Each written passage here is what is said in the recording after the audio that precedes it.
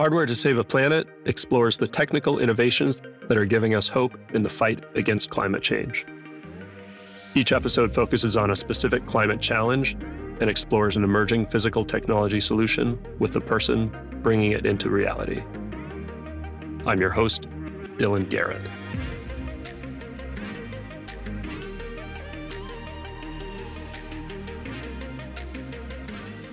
Hello and welcome to Hardware to Save a Planet. I have Paul Hillmann joining me today from the UK. Paul is the CTO of ENTOCYCLE, where he's on a mission to accelerate a global shift to sustainable protein using technology to raise insects in massive quantities. This is important partly because raising livestock for human consumption contributes something like 15% of global greenhouse gas emissions. And a big part of that is the supply chain emissions, including the production of the feed we're giving the animals. This is where Paul and ENTOCYCLE's insects come in as a more sustainable source of animal feed. Paul is a mechanical engineer with experience in the food and ag industries and also entertainment stage technologies. He started with ENTOCYCLE 5 years ago as a senior mechanical design engineer and has risen up to the CTO role. When I first met Paul and he told me about his tech, I thought it was so cool that I had to have him on the show. So Paul, thanks a lot for joining. It's an honor to have you. Thanks, man. You're very welcome. So your first job right before ENTOCYCLE was for a company called Tate Stage Technologies. I saw on your resume. I looked them up and it looks like they've designed some really crazy sets for some big name artists like U2 and Metallica. I'm just curious what that was like and how did you go from that to insect rearing? That was absolute madness.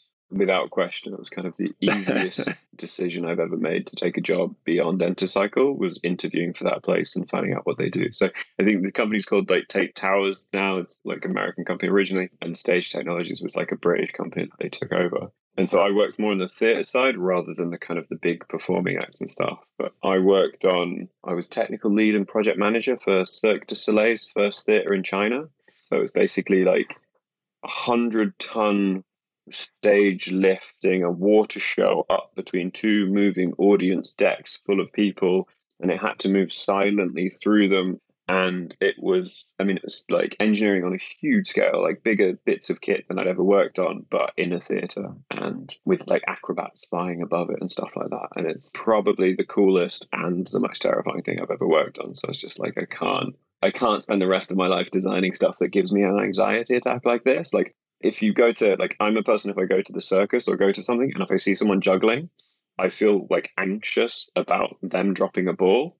If I was the one who designed the stage that they're standing on, then all I just feel is anxiety. So at that point, I was just like, I can't do this for the rest of my life. I'll be too terrified. Is it because the stage might fail in some way? And well, absolutely, the stage won't fail. Like when we did the first testing of it, I stood under it to prove confidence that obviously it's the safest thing we've ever built. Like the safety factors on those things are enormous. Hence why like the machinery on it is so enormous. But there's still that thing, like if you know that a bit of kit that you designed and moving it, like every time I see something that I've designed moving, there's always that little nagging doubt, like in in everything we do, right? It's kind of just, you want everything you do to be perfect. And therefore it would ruin all entertainment for myself if I knew that what I could see I'd had a part in. So I really enjoyed it. But at the same time, like there's a part of me that always wanted to work in sustainability. And therefore, like much as that's really entertaining and it's really cool stuff and I really enjoyed it, it wasn't the mission that I wanted to go towards. And also, like, my dad kept telling everyone that I worked for the circus, and that was slightly alarming. So. Hey, nothing wrong with that. My parents were in the circus. Your parents were in the circus? Okay, so now it's just insect lives at stake with your technology. Okay. How did you find ENTOCYCLE? A job ad, like, it was as simple as that, really. I'd spent a year or two kind of vaguely looking at how does a mechanical engineer get into sustainability, and a lot of the jobs in sustainability looked like kind of big scale civil projects like windmills and stuff like that, and like there wasn't stuff for like someone like me who's a mechanical engineer who likes designing brand new things and kind of doing kind of cutting edge stuff. I didn't really see the stuff that like interested me. And before working in a startup, I kind of didn't have a startup mentality, so I didn't even know how you go looking at the kind of building stuff yourself, working from the ground up. I think like I started off working in big engineering companies, and that was how my mindset always was. And then, yeah, just saw a job advert, looked like the maddest thing that I'd ever seen and fundamentally interesting. And I think my opening line in my email to them was like, I want to help you save the world. And like immediately, like in the conversations I had with now managing director, then CTO, like we just hit it off immediately and definitely had a shared mission. And like for me, it's the sustainability is just a nice way of kind of feeling positive about myself as I'm doing my work, because actually I don't need more than that, because I really find the engineering interesting. Like the engineering we're doing here with the kind of black soldier fly larvae is fundamentally the most kind of interesting work that I've done, because apart from humans who kind of do what you ask them to do when it's stage shows and stuff like that, except for audiences who will always do the exact opposite of what you want them to do. The black soldier fly larvae, like they can do whatever they want. You kind of like you're engineering around them, you're engineering around their biology and their behavior and stuff. And it's very much we are kind of working to the biology, and that makes it fundamentally more interesting, because you've got to like you can't just rely on a firm understanding of gravity and kind of mathematical concepts. You've also got the kind of changing behavioral patterns of the larvae, which is really interesting. I'm really excited to get into kind of the engineering challenges and everything. Before that, I was hoping you could help me understand kind of what the problem is that ENTOCYCLE's solving and why it's important. So I said in the beginning, it's about animal feed. I think your insects have become a feedstock for livestock. Is that true? Yeah, sure. Okay. Yeah. So the question is, what's going on with why is that feed supply so bad for the environment today, and why is this important? I mean, it's like so the world is heading towards a protein crisis. Essentially, there's a protein crunch. We are not producing enough protein as a species to be able to feed ourselves once our population reaches a certain amount, and the protein we are producing is done in such a way as to be like totally unsustainable for the kind of the world population as it stands. If you look at where the majority of the proteins that we in the kind of West, Europe and North America get, huge amounts of those come from fish meal from South American waters. But nowadays they're actually doing krill meal as well, which is kind of one of the most depressing words I've ever heard. Krill meal, like fish meal where you take fish and turn them into meal. Krill meal where you go, there's not enough fish anymore, therefore we have to go further up the food chain and find other things because there aren't enough fish left anymore. And that is now like becoming a larger option. And then you've got kind of plant-based soys or plant-based proteins like soy, which again is just kind of linked to like massive deforestation around South America. Then you add to that your transport costs, both in terms of actual costs, but then really in terms of the climate costs, that you're devastating the oceans and the kind of rainforests, and then transporting all of that protein large distances to get to the markets that are looking for those specifically. And then with burgeoning populations in other countries, with climate change, where agriculture is going to get more difficult and become more variable as you go forwards and less predictable. We've already seen like large changes in the kind of wider kind of food network, where it makes it much more difficult for people to be like predict their agriculture and be able to kind of like get it to people where they need it. And there's also fertilizer. Like I think one of the things that was seen with the kind of the Ukraine invasion was the massive changes in oil like prices and availability, and the fact that out on fertilizer and availability of fertilizer, that's another area that's being massively impacted and will get more and more difficult as we go on. Black soldier flies or insect farming is a solution to elements of that problem. Like it's not the entire solution for the whole problem. It's a much, much larger problem than that. And it needs to be lots of different coordinated actions. And this is one of the facets of that solution, which is taking insects, which black soldier flies are the ones we use. There are others that get used, but for us, black soldier flies are kind of nature's perfect upcycler, basically. They are developed, they are by evolution, thousands of years of evolution have created this thing that takes the lowest quality food that you can possibly take and turns it into high quality proteins and feeds other animals higher up the food chain. We're not inventing anything when it comes to the animal itself. This is what it's designed for. If you look at, in nature, there flies laying eggs that get larvae, and they eat feces, they eat rotting food, they eat low quality foodstuffs, and then pigs, chickens, fish will all eat them. And then that's basically part of the solution for us. And we're relatively agnostic as to where they go. Like we're a technology provider. We want to be able to bring the technology to grow these things in the most efficient, optimized way possible anywhere in the world at the kind of cost points or technology points or like operator sophistication points that are in whichever area, and then be able to provide those solutions to the companies who are doing it. And that means that we can help anyone out. wherever and be like a much wider part of the solution. And then you're looking at kind of localized supply, I guess, is the key there, that you're looking at, you're taking a food waste, a local food waste, you're feeding it to your insects locally, and then you're providing it to your livestock locally as well. So if you look at Scotland, you take your whiskey distilleries or your breweries in Scotland, or like any food waste outlets, supermarkets, lots of other areas where you can get it. And then you keep your insects locally in Scotland as well. And then you have huge amounts of salmon farms, and therefore you've now like localized your entire food supply for them. And there's like really good data showing that young salmonids, when they're eating black soldier fly larvae, they will do better than on pretty much any diet you can commercially buy right now. And that comes from the fact that salmon, when they're young, travel upstream. Like, this is what they're supposed to be eating. They're not supposed to be eating sea fish or krill while they're a young salmon. They should be eating these things. And for us, and things like chickens as well, and like pets as well, we've done like a lot of the kind of early markets that you see like soldier fly companies going into is all pet food markets.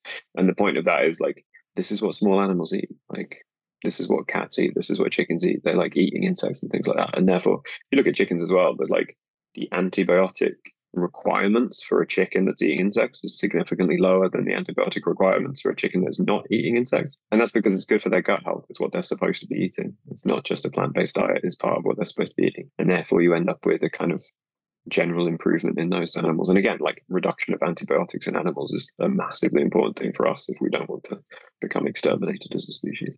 And these are, I mean, I wasn't familiar with black soldier flies before I met you. It's just a naturally occurring fly. Like, will I see them around? Are they in the US or, They are, depending on what latitude you're on. So they are a tropical species. Like, I know Europe as a reference point, and kind of like southern Spain, southern Europe is kind of as far north as they get. They like warmer temperatures, 26, 28 kind of year round. Anything colder than that, and they don't live for a huge amount of time. So they're a tropical species. They're endemic pretty much world over. So our founder, Kieran, who began the whole company, he encountered them first working in Brazil and kind of worked on a black soldier fly farm in Brazil, and then brought the idea back and kind of got inspired with the idea of automation and creating it as a much like wider, more automated system, a much, much larger scale. So yeah, if you travel down to the southern states, I think you probably would see. And then you can grow them. They like that latitude, but you can grow them anywhere if you're controlling the environment, I guess.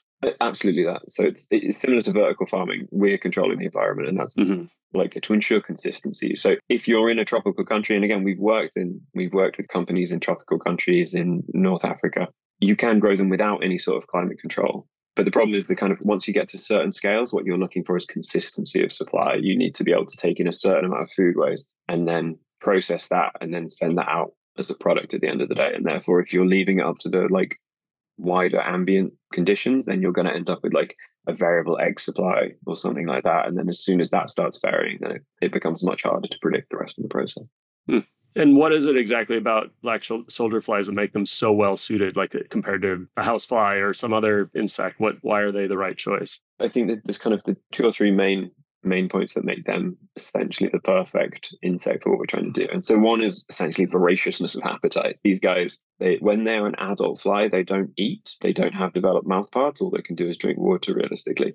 They have to do all of their eating when they're in their larval form. So they grow like 5,000% in 8 days or some ridiculous statistic like that. I love showing people the development time between like day 5 and day 8, because it's unbelievable how fast they grow. And that's because they're putting on all of their mass while they're in larval form, which has to be enough energy to get them through, like they're turning chrysalis form and then emerging as a fly and then go and mate as a fly and then lay eggs again. So they're trying to pack all of this energy into this really short period of time while they're a larva.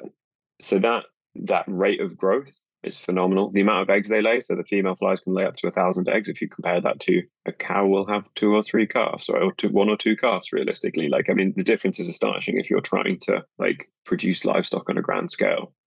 Because they don't eat as adults, it means they're not a disease vector. So then they can't pass disease because they're not going from a food source to another food source as a fly. And if you compare them, so like a housefly eats, right? And it goes from like, it goes and eats something, and then it goes and eats something else. And the way that it digests in that is to like excrete, stomach acids onto the food that it's eating and stuff. So kind of leaving a trail of destruction wherever it goes. Whereas these guys don't eat. So therefore they're not a vector of disease. They're like viewed as, they're effectively completely harmless as a fly.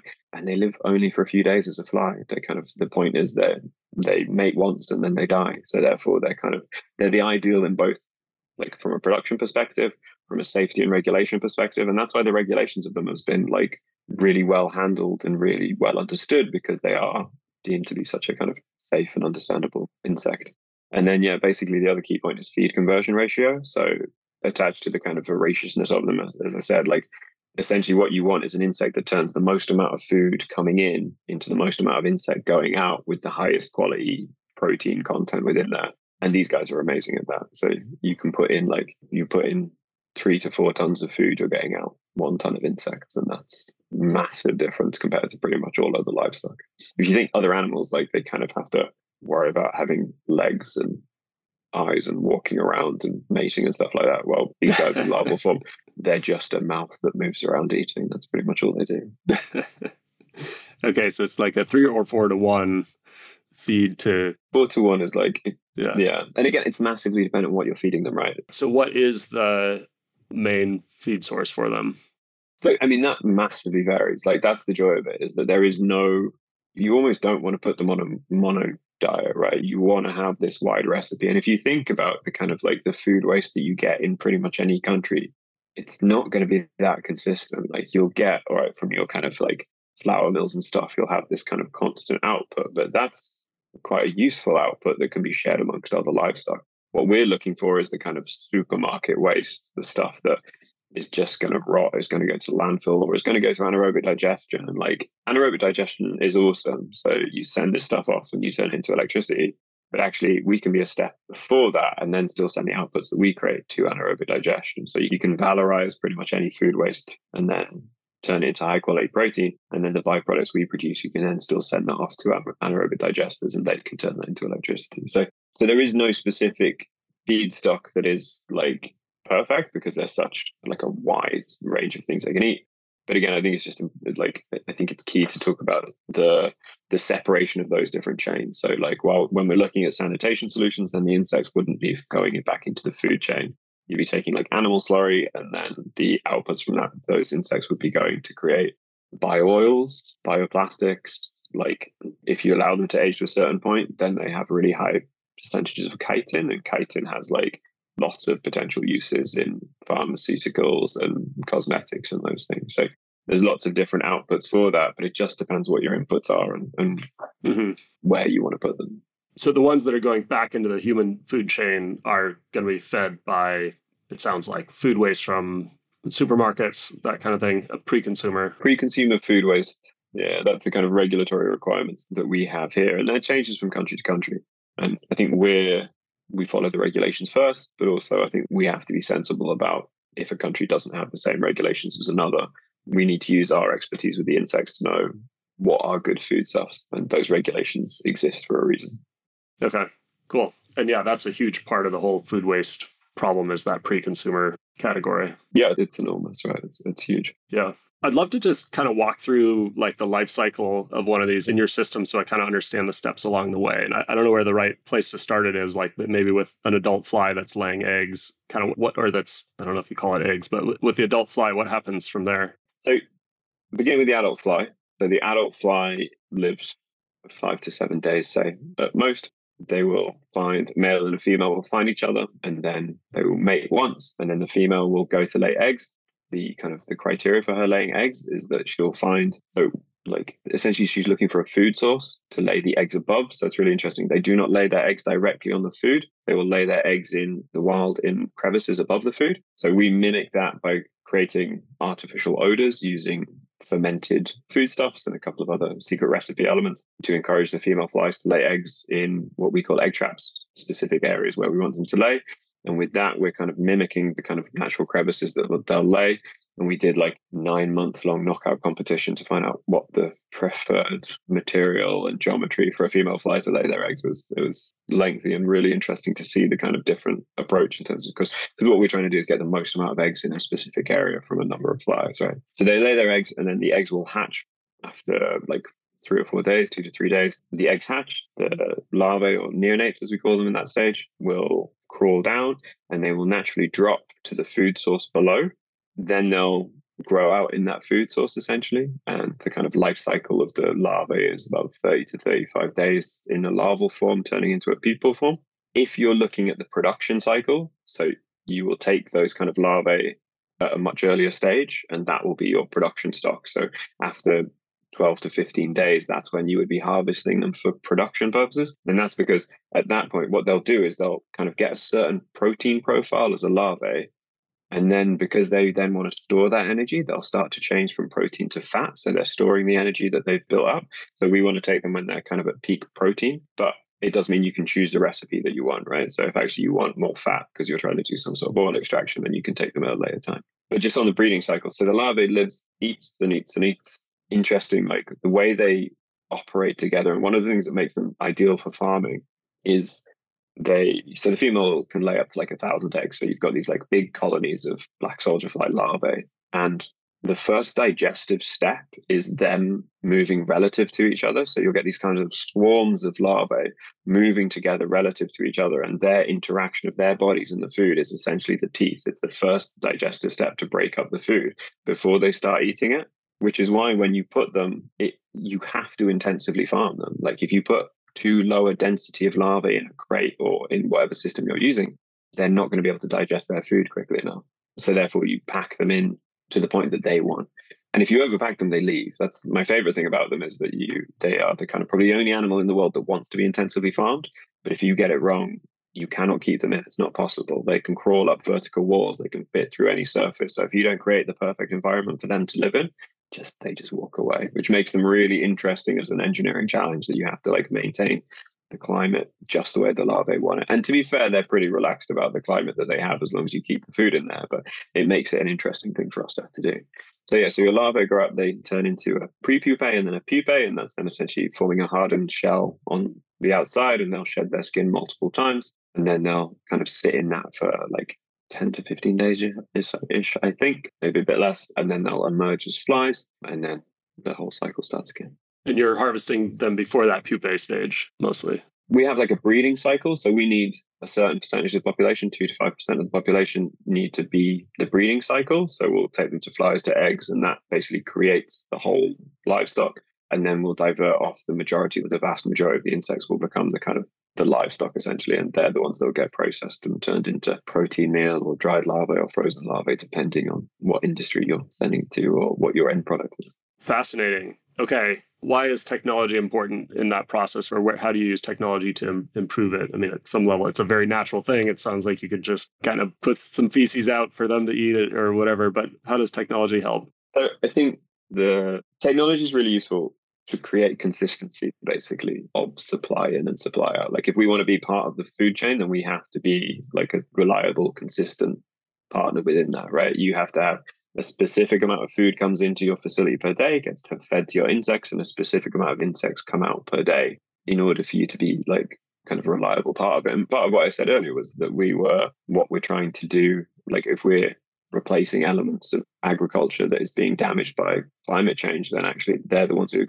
that's going to be a struggle if you're trying to, like, consistency is difficult with massive changes to climate, whereas we are looking at a vertical farming methodology, which means that we can be consistent in our output. And also because the black soldier fly has such a wide and varied diet, we can be really agnostic about the foodstuffs that are coming in, that you can take food waste from pretty much anywhere, like supermarkets, like industrial processes, like all of these possible options. You can create the recipes and the insects will still thrive on those different food chains or foodstuffs as long as you understand how to treat them right. To get that consistency, to get that like output level, that's where we're applying the technology. And again, you've got to kind of think about, this is the very beginning of the industry. This industry has only been around for like 10 to 15 years. If you look at the size of a chicken in 1920 compared to a chicken in 2020, like they don't look like the same animal anymore. It's like astonishing the difference in the size of those two things.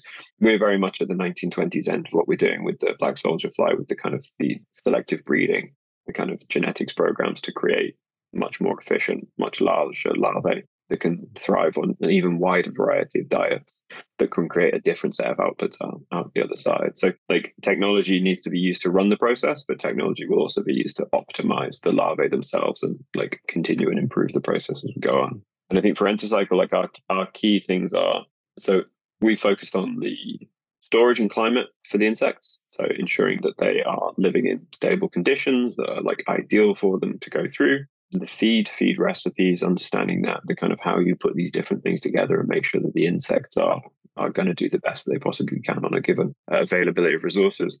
But then we spent a lot of time looking at the kind of ensuring consistency of the larvae themselves. So one of the keys to it is making sure that you have the right amount of larvae at the beginning of the cycle. So when they're born, the neonates that I talked about, they're like 0.3 millimeters long. They're tiny little things. And they will, like, as I said, they hatch from the eggs and they drop down into a foodstuff. If you do not know how many neonates you have in a specific crate at the very beginning, then it's really hard to be sure of the rest of your process. Like if you've got the wrong amount of neonates, if you've got too many or too few, how do you know how much food to give them, how much heat to give them? Like optimizing that process is difficult. The current methodology is you wait till they're big enough to count by hand, and then you can count them by hand to a certain extent, and then you kind of weigh the rest on a kind of mass tapering method. So you're counting the larvae, or correct, yeah. Yeah, when they're at that stage. Okay.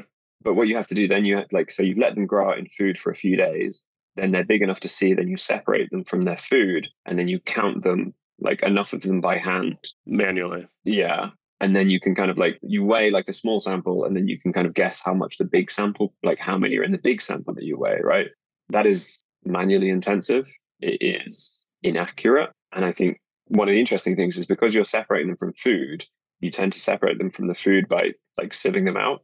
And then because the larvae are photophobic, they'll try to escape from the light. So you can, like, if you put the food across a kind of across a sieve, the larvae will naturally drop down. But then what you're biasing for small larvae rather than large larvae. So you're actually deliberately, like, you're selecting the wrong larvae if what you're trying to do is improve your population in terms of size and growth. So what we've created is a system called the ENTOCYCLE Neo, which basically takes the eggs, and when the larvae hatch, instead of dropping them straight directly into a foodstuff, we're channeling them past high-speed line scan camera, where we are then accurately imaging the larvae, and then we can count them accurately, and then batch them into specific crates. So you know exactly how many larvae are in every single crate. And then once you know exactly how many larvae are in there, you know exactly how much food to give them, how much water to give them, what the air conditions need to be for those larvae, and then you can get a really optimized batch every single time. And that's the kind of key to your consistency there.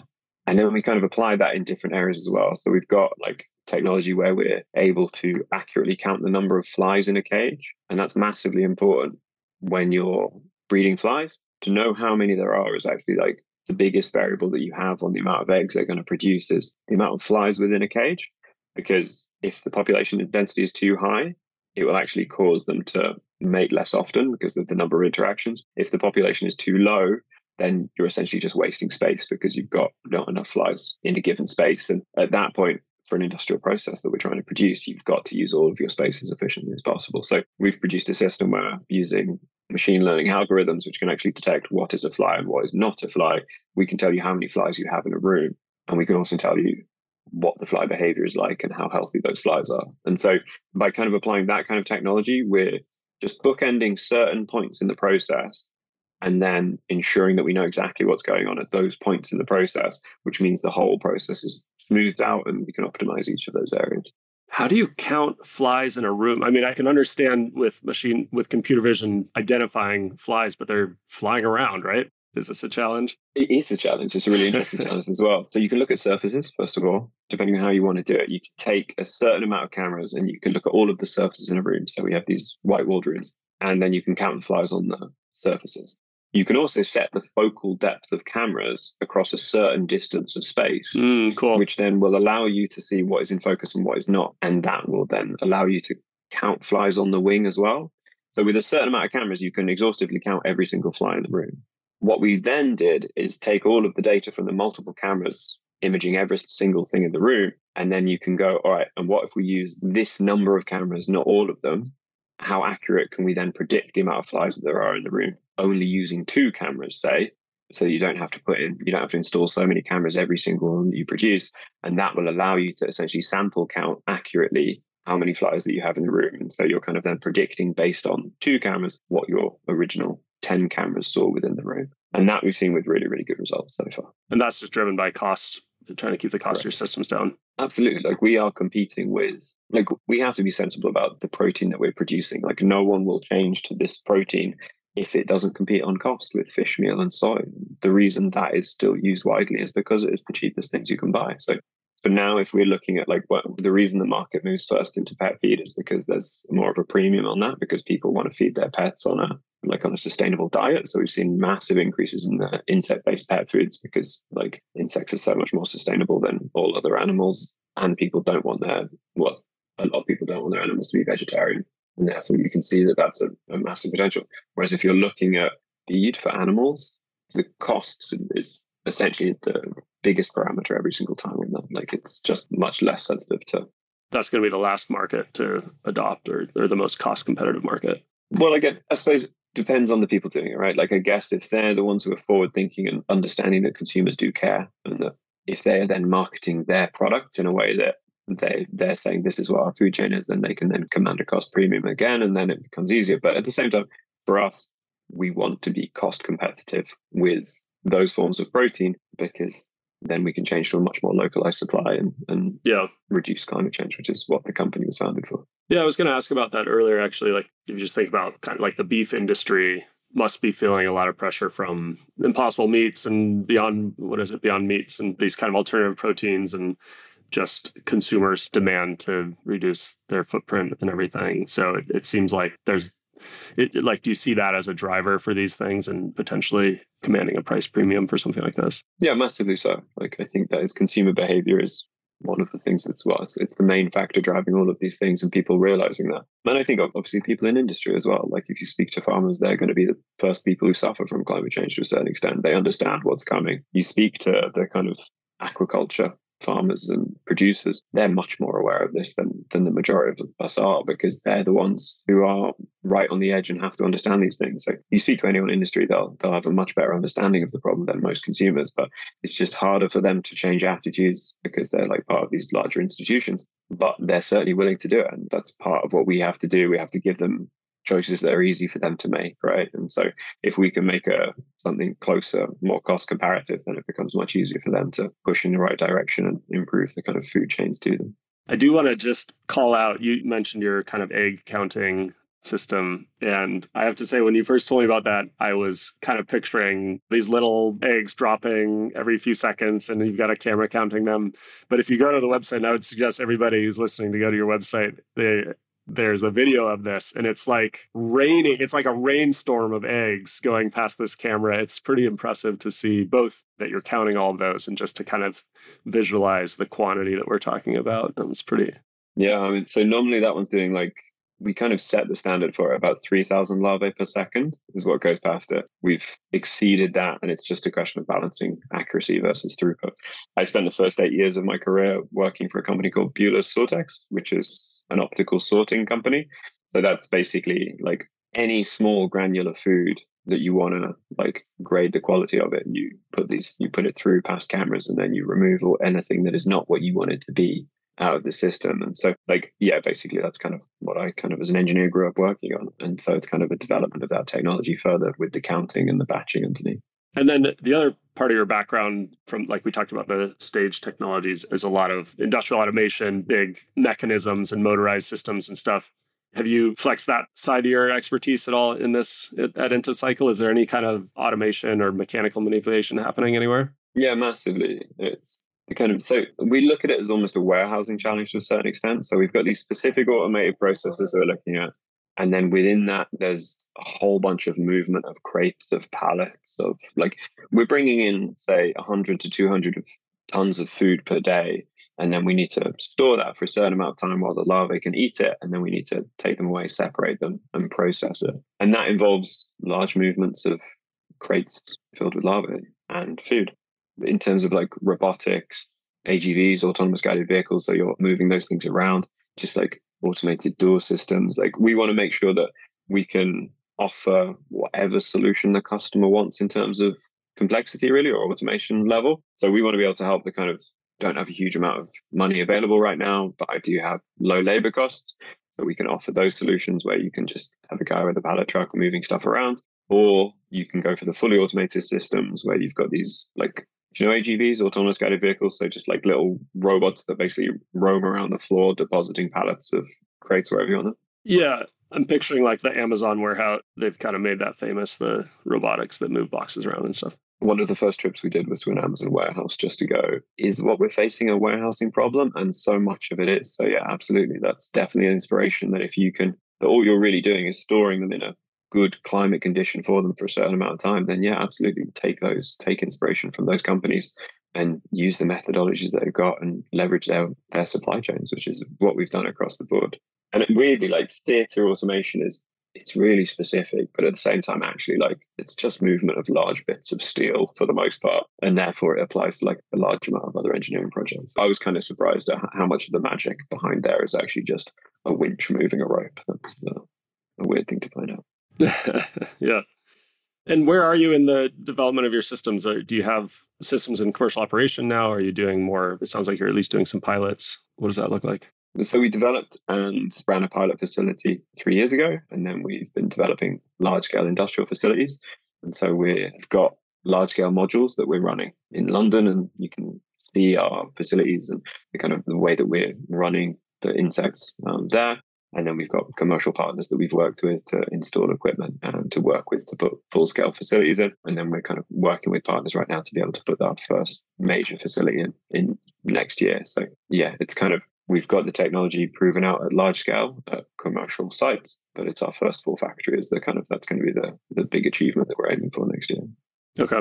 And I saw one thing that stood out to me. I saw on your website mention of this partnership with University of Leeds, using pig manure as a feedstock for your soldier flies, and then the larva is then a feed for the pigs. And I just think that you mentioned it earlier a bit, but just that the potential for that circularity is really cool. It's really interesting. And I think from our perspective, like as a university, and they're wanting to find out really new, they want a partner who understands the insects really well, and they want someone who can provide them the kind of R&D facility they require. So we designed this bespoke R&D facility that gives them control on their climate and their kind of production processes, and allows them to do the trials that they want to do, which is all different kinds of slurry. Because one of the biggest problems, like we've seen it a lot in the UK, essentially, is that kind of the use of slurry as a waste output is now extremely limited. It used to get put on the fields, but you can't do that anymore because of the kind of damage it does to the wider environment. So if you can feed those to insects, the output you get is insects that you can use for energy if they're not going into the food chain. But you also get frass, which is the kind of byproduct,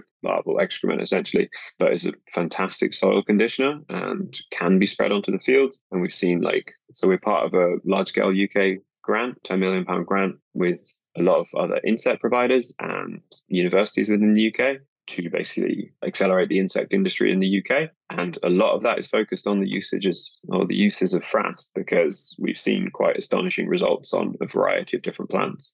If you get the concentrations of frass right, you can get these exceptional results.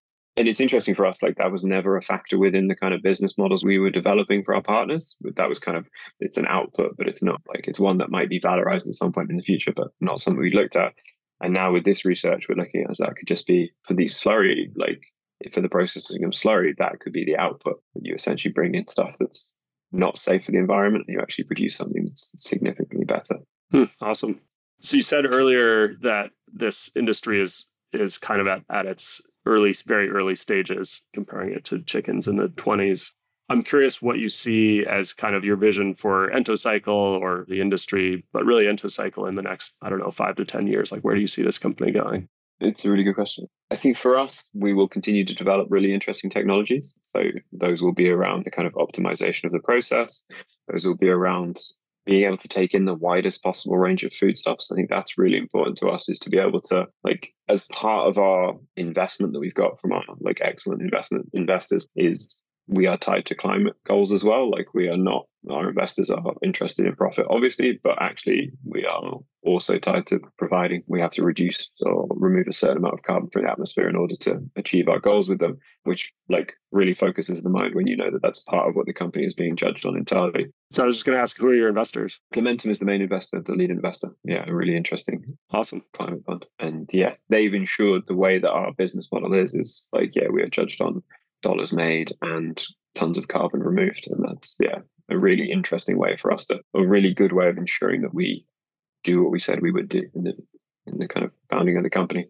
And so we've got from the technology side, we're going to keep developing that technology to kind of optimize the insect, to do the selective breeding necessarily to kind of create genetic programs that are automated within our systems there's a whole host of really interesting R&D projects out there that we have to be very careful what we pick and choose, so we get to stay focused and do the right things that our customers need, rather than all the cool fun stuff as well that like it's really, really interesting to try and to look at. And then I think the industry is likely to grow very quickly, and we're hoping to be in a position where, because we're not owning and operating our own facilities, we are able to work with lots of different companies. We're looking at different waste suppliers to be able to build facilities all over the world, essentially. And I think part of our mission is localization. So being able to go to the markets where it's required and be able to produce the insects directly in those markets. And also like different levels of technology and different levels of approach. What we want to be able to do is not just service the markets in Western Europe and the US, but to make sure that kind of in the biggest emerging markets where this is just as important, in those places we're able to give them what they require, regardless of what labor costs are or kind of automation requirements. Very cool. I have a few last questions that I ask everybody. Cool. How optimistic or pessimistic are you about the future of our planet, and why? Like that really vacillates depending on the day or the last conversation I had. I think my sister-in-law, I'm going to like misquote her entirely, but she is someone who was very pessimistic. But she read a quote or heard a talk where you can't start swimming while the water is around your ankles. You can only start swimming when the water is around your waist. And I'm probably getting that wrong, but essentially, like, the biggest anxiety I've had about climate change is the kind of the lack of action, that you look around and you see it and you're like, why isn't anyone doing anything? Like, we all doomed. Why isn't anyone doing anything? And then I think partly that I'm working sustainability. So I meet a lot more people who are also like working in sustainability, who are kind of doing something. But also I think there is just a much wider drive now for people to try and have an impact either through consumer behavior or like direct action that they're taking. So I think I'm generally optimistic, or as optimistic as it is possible to be, while still reading newspapers and understanding what's going on fairly widely. Yeah, I like that.